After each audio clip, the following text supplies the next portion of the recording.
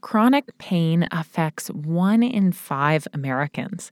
And whatever form that pain takes or the cause, it can stop people from really living life and drain you in so many ways. Imagine you have a rusty saw that's dull sawing your bones. I did a program in Utah where it was 3 weeks of trying to treat pain, and it took all of our savings. The search for diagnoses and for treatments is challenging, yet some of these Coloradans have found new solutions and now live without much pain.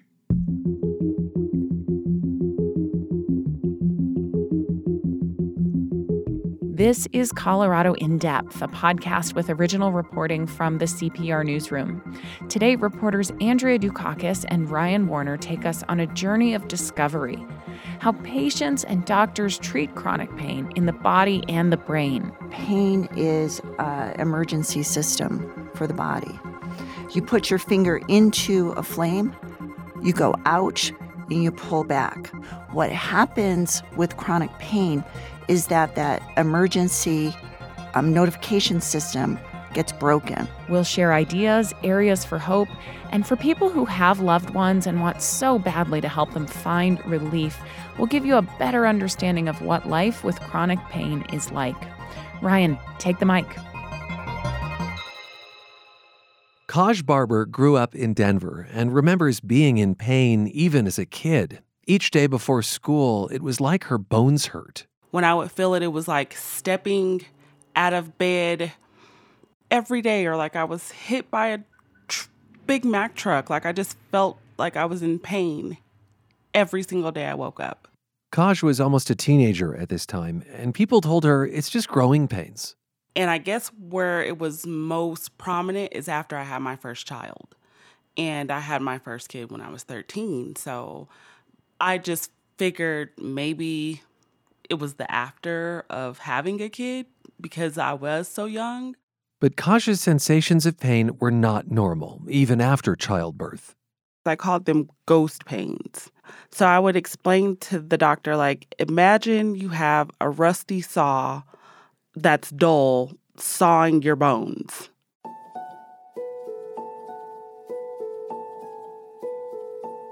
Kaj's chronic pain followed right along with her into adulthood, lasting for decades, making her one of the 1 million or so Coloradans who've dealt with chronic pain. Over the past 6 months, CPR News has talked with Coloradans of many different backgrounds, veterans, athletes, older folks, people who've dealt with chronic pain since they were very young, like Kaj. It doesn't discriminate. It affects all kinds of people. They and their loved ones and their doctors are all searching for answers, increasingly answers that do not involve opioids. Kaj didn't search for treatment right away after she started to notice her intense pain. Then, when she finally did, doctors would tell me, look, we can't find anything. We've ran every test physically possible. I went through MRIs, CT scans, blood work, always, constantly. I was being poked and prodded. Test results, I was healthy as a horse. But I'm like, I can't get out of bed in the morning. There were times where I felt like parts of my skin was on fire. It was draining. The doctor's solution was to give medications, whether she wanted them or not. I had a doctor ask me, as soon as he walked through the door, do you just want drugs? There was no, what's your background story? Nothing. The first thing he said to me is, do you just want drugs? I refused all drugs because they were very quick to give drugs in the beginning and not try to address the problem. What Kaj wanted were answers about what caused this intense pain so they could find a way to really treat it.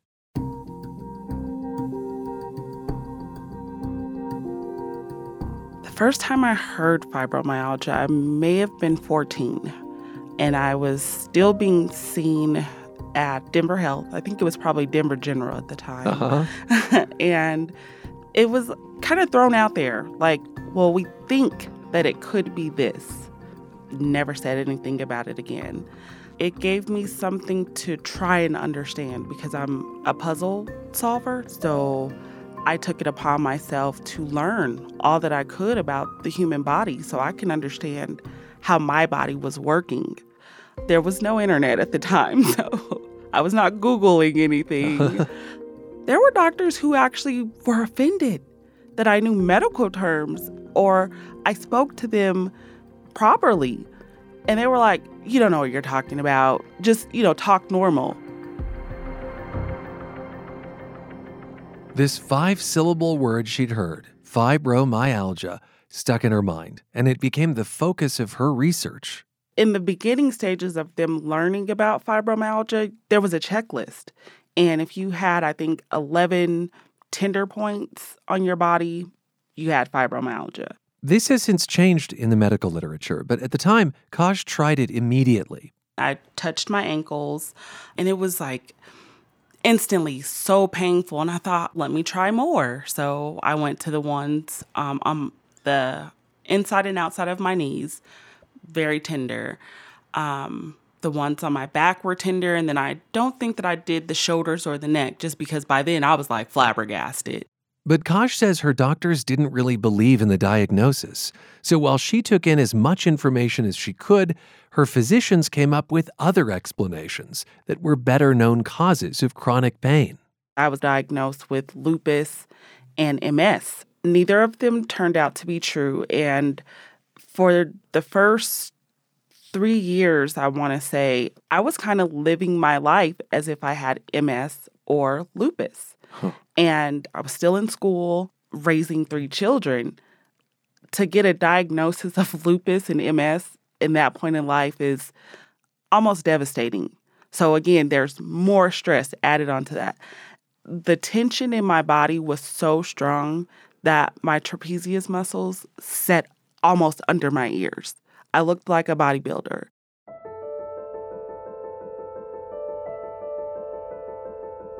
I was made to see a psychiatrist, although I had no underlying issues with mental illness.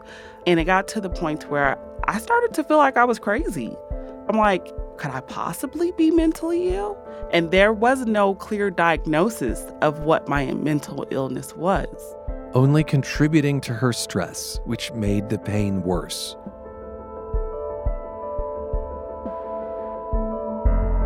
This is Colorado In Depth, a podcast of original reporting from CPR News. I'm Ryan Warner. We have hunted for solutions, breakthroughs, so pain sufferers feel less alone and like there are options. Later, we'll hear where Kaj's journey has taken her and if she's found relief. We'll hear from other people navigating chronic pain too, and a doctor who treats patients. The stakes for the millions of people experiencing chronic pain are enormous. It can lead to addiction, as we know from the opioid crisis. In our reporting, we've heard several times that chronic pain has also led to suicidal thoughts.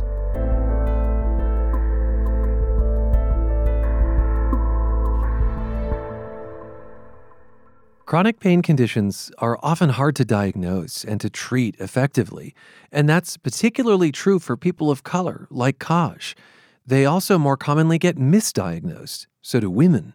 And while some folks need opioids, they're not for everyone. I told my doctors, I don't want drugs because I come from a family of addicts. My biggest fear is that I will become addicted. So can we please figure out something else? We met an Army veteran, Captain Jacob Humble, near Colorado Springs, who also wanted another option besides opioids. Jacob was injured during an Army training exercise in 2003. He was stateside at the time at Fort Benning in Georgia. The day I was injured, it was just a training day. We were doing this training exercise. We had some foreign nationals with us. And there's this pyramid that you have to climb. It's kind of an inverted pyramid.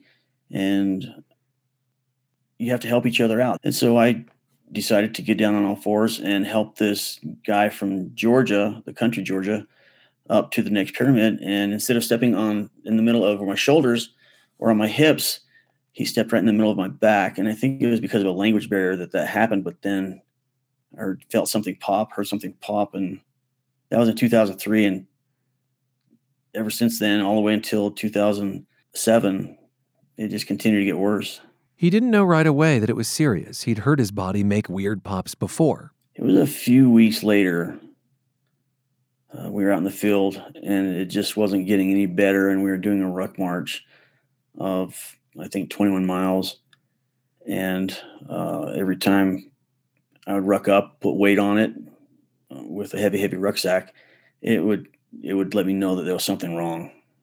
As the march progressed, my left leg just became more and more numb, and to the point where every time I take a step, it was just a pretty sharp shooting pain. So I went to the hospital. I went to the sick call. They told me it was just a minor sprain, not to worry about it. It would get better on its own. It didn't.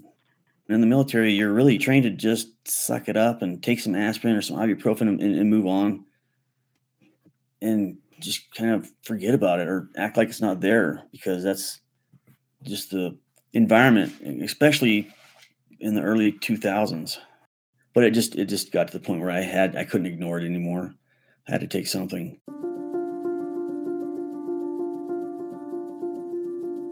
The point where he turned to prescription painkillers came in August 2005. During a deployment, I was outside the United States on a deployment in another country, and we're rappelling from a helicopter. And whenever I came down, that's whenever the pain became really bad. The Army gave him Percocet, an opioid. I think when you first start taking opioids, there's the effect where it makes you more happy-go-lucky. It dulls things out, definitely. But there is this, I remember, I think it was a Percocet that kind of did give me a euphoria. And it changed my personality enough that my company commander noticed it, and some other people, and I didn't really like that. And so Jacob liked opioids even less over time. I was lethargic. I was not nearly motivated as I wanted to be. My attitude was like I just didn't really care about too much. My relationship with my family suffered. You just really don't. I can't say for everybody, but for myself, it just alters you to the point where you just don't really care. You're in a different world.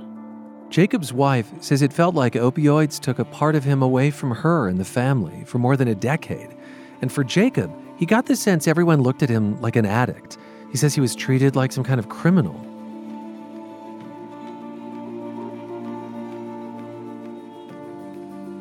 He tried to find other ways to treat his pain. Every time Jacob and his wife saw a new doctor, they asked for a new idea, an alternative. 2 years ago, they met a physician at the VA. Joseph Frank is his name. I don't know if there's a word positive enough to express what Dr. Frank has done for my family and I, to the point where when we do have a child, we definitely want to name our child after Dr. Frank in some form or fashion. So what did he do that has been so life-changing? Instead of saying, well, okay, your doctor before had you on this and this and this, so let's just put you back on that. He said, there's some other drugs. There's some other things that might help. Are you willing to try them? And he was the only one that had done that. Dr. Frank was the first one who really put me first instead of his practice or his pocketbook. The other therapy they decided on was buprenorphine. It's commonly used to treat opioid addiction, but it's also a pain medication itself, though it's not often used that way. Dr. Frank says what matters is whether it can make a person's life better. And for Jacob, it took away thoughts of suicide. I feel much more like myself again. I'm much more like the person my wife fell in love with 2 decades ago. And how it's different is I don't feel like I'm under that cloud of the medicine that it puts you under.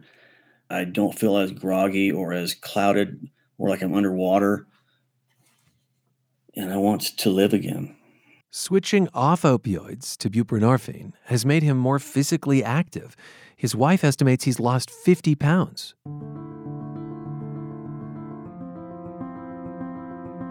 Dr. Frank, who prescribes the buprenorphine to Jacob, cautions it's not a miracle drug. It goes hand in hand with therapy and perhaps other medications. There can be side effects, and it's not going to work for everyone. Yet part of Jacob's joy now is not only having found a solution for himself, but getting to tell other people about it. When we come back, how our brains can help train the pain away, and find out how Kaj Barber has gotten her pain under control. It ended up being no farther away than her kitchen. This is Colorado In Depth from CPR News.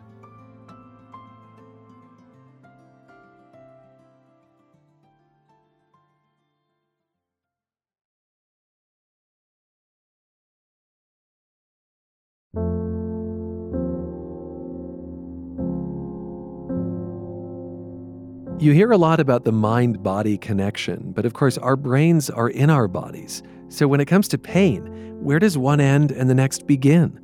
It's something Naomi Binkley McDonald thinks a lot about when everyday life feels physically daunting, like a trip to the mall with family.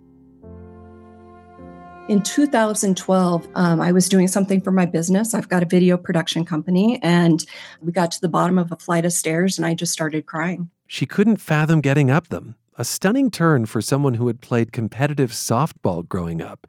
Things have only gotten worse in the years since that day at the mall. Stairs now are practically impossible for me. The pain is really exclusive to my upper arms and my upper legs. You know, it used to be really triggered by movement. Now it's just all the time. And it feels just like someone is taking 2 forks and shredding my muscles. Some days the pain is so bad she can't get out of bed. And she doesn't really know what's wrong, just that it hurts. And it's not for a lack of trying. You know, holistic treatments, mind-body treatments, equine therapy, cupping, all of it, talking to the pain and saying, thank you for the pain signal, but it's not necessary. Last year, I did a program in Utah where it was 3 weeks of trying to treat pain. And it was a straight out of the pocket investment. And it took all of our savings. And, it was kind of, for me, a last hope kind of thing. And, when you make that investment of time and money and burden on your family of keeping things going when you're gone, and then you come back and nothing has changed, it's devastating. Not having a diagnosis leaves her feeling lonely. You feel so alone because in so many medical conditions with diagnoses, you have a community to turn to. So if you have a blood cancer, for instance, or multiple sclerosis or something, there's help out there just by knowing what it is that you have. There's no group that I can really turn to for support. So you do feel alone in that, but you also feel alone in the searching itself, because I do have people who have questioned, what does it matter? I've even had a physician once say, if it's not going to kill you, what does it matter? She has wondered, as you might be right now, whether the pain is all in her head. Maybe, partially, but that's not something to dismiss. It's where some of the answers are.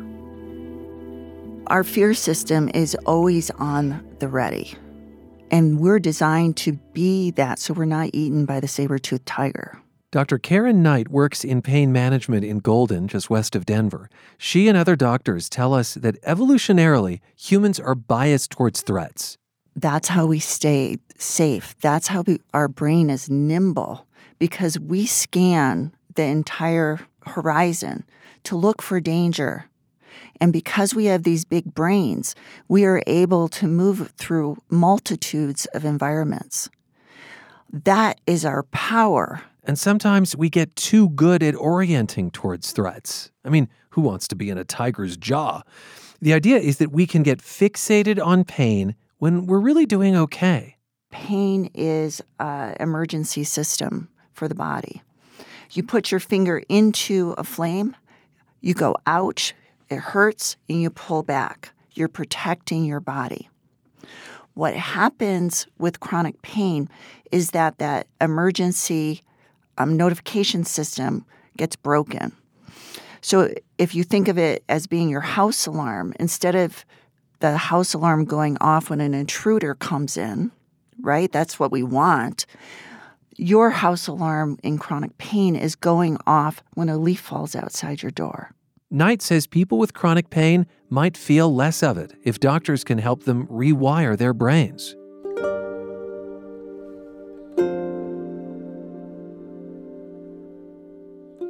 Human brains can do this. They can create new wiring, and they do it all the time. It's called neuroplasticity. If you remember one term from this story, make it this. Neuroplasticity is actual changes in the brain, so changes in those pathways and connectivity. The brain is very, very plastic. One way of thinking about plasticity is if you decided right today that you were going to learn how to play a musical instrument, your brain would start laying down new pathways between your eyes, between your ears, between your fine motor skills. You would literally start dreaming about music. Unfortunately, chronic pain is a type of dark neuroplasticity or negative neuroplasticity. It's making those connections to amplify something distressful.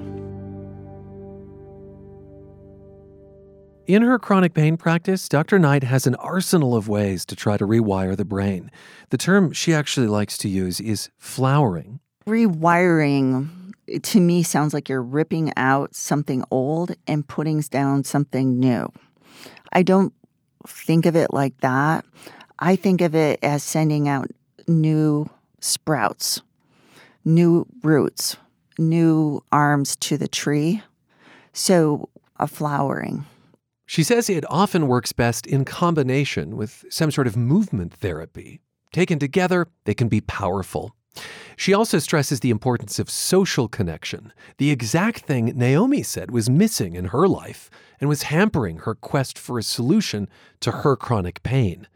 Dr. Knight. The way that we actually calm our fear system is actually through community and connection. I have access to therapists and psychologists who work with chronic pain patients and help them go to that next level because many of these people have experienced traumas in their life. It's not the whole story. We have a brain, we have a body, things happen to it. But sometimes you also have this trauma that links with it and makes it harder to get better. Dr. Knight also runs a support group, which she calls a resiliency group. We're supposed to be in a clan. And many of us are separated from a clan. By being able to say yes to another person, I have a really hard time getting up in the morning and getting going because I hurt so much. And having another person reflect back, I have the same experience. That in and of itself is a healing activity. Naomi figured this out too. She created community through a blog called Pain and Purpose. I had to put the raw me out there. And in doing so, I realized that so many people are struggling in silence out there.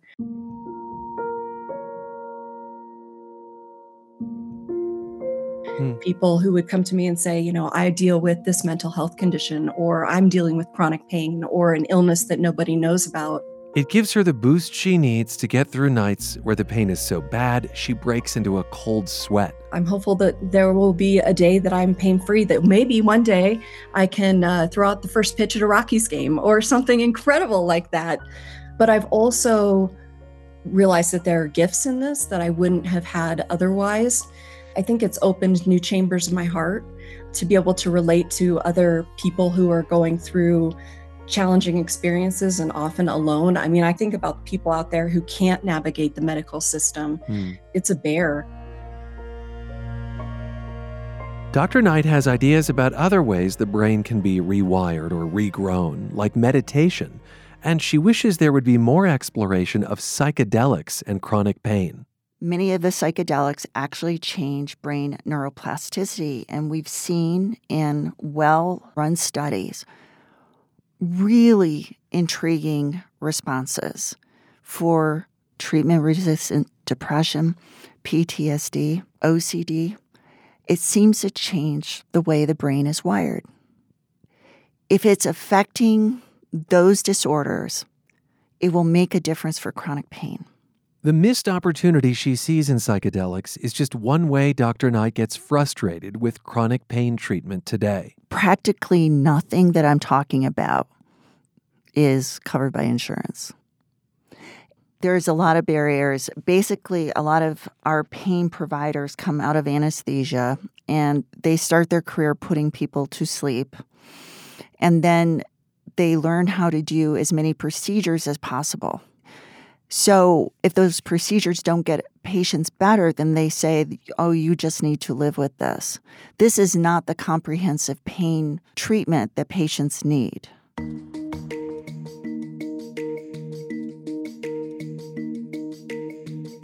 Despite skepticism from the system, there is evidence that the psychological approach she takes works. Researchers at the University of Colorado Boulder put people with chronic back pain through 4 weeks of counseling and other treatment called pain reprocessing therapy. They learned how to think about their pain differently and to address emotions that exacerbate it. The results? 2/3 of the patients were pain-free or nearly pain-free after treatment. They also showed changes in how their brains process pain. It's one of the exciting new ways Dr. Knight says scientists have to reach out and touch the brain that they definitely did not have 20 years ago. And that can help reduce dependence on opioids. Which brings us back to Kaj Barber, who has worked to avoid opioids and find another way to manage her chronic pain. Kaj says it even took the people closest to her years to believe her fibromyalgia is legit. When I would tell family members at the time, they were like, nah, that's not real. You're just making that up. And it wasn't until they saw commercials to validate what I had been saying for almost 15, 20 years. You had to see a commercial in order to know that I was actually telling the truth. One doctor has told us that opioids, the way Kaj was prescribed them, aren't even a treatment for fibromyalgia anymore. They can actually make pain worse over the long term. But Kaj had already figured out that for herself, the answer isn't in her medicine cabinet. It's in her backyard.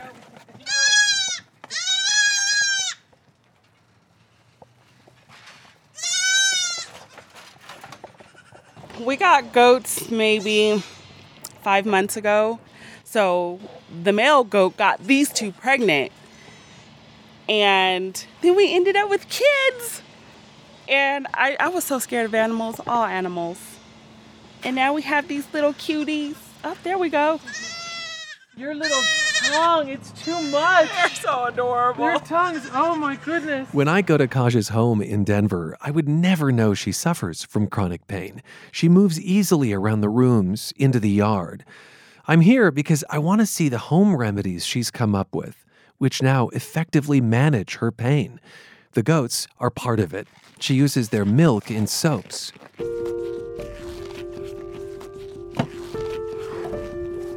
She also makes pain cream. In a corner of her kitchen, there's a cabinet packed with jars that have handwritten labels. St. John's wort, blessed thistle, rose. It's my little mini apothecary.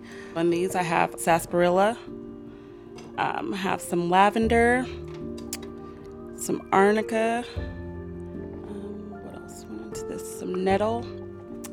And I want to say my favorite is the comfrey and the calendula. So those are a couple of things that go into my pain cream. That looks like tea. It's pretty much tea, just made with oil. And I'm gonna pour in a little bit of this rose oil, and I made this also.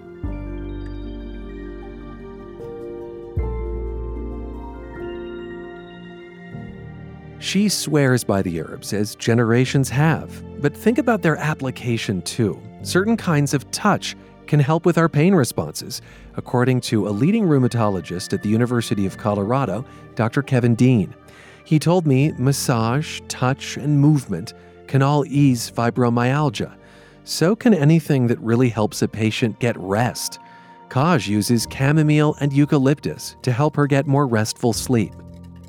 As she stirs, she explains how she concocted these recipes through trial and error, concoctions she now sells. Can you smell the peppermint?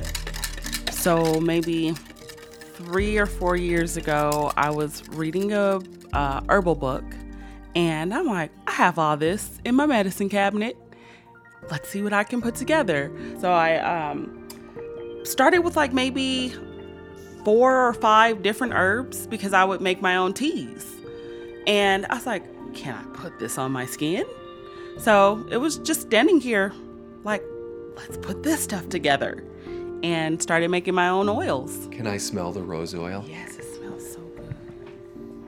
Oh, yeah. It smells so good. One ingredient she's added to some of her recipes is CBD, the part of cannabis that isn't psychoactive, meaning it won't get you high. It gives the mixture a green color. For other people who have fibromyalgia, exercise may be the ticket. Dr. Dean says exercise can help reset brain pathways around pain, kind of like an ongoing runner's high. Kaj has done water aerobics to help ease joint pain. Finding relief is obviously the biggest motivator for her. So is taking control of her own health.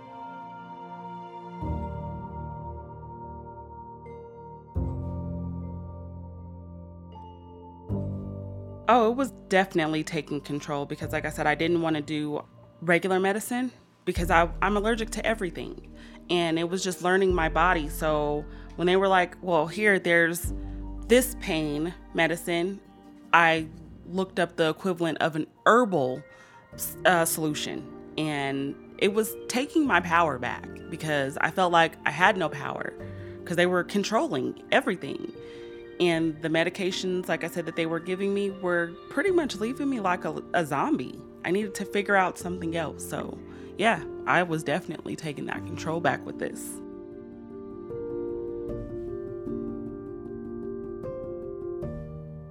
And through this, I learned a lot about the earth and what it can provide for us.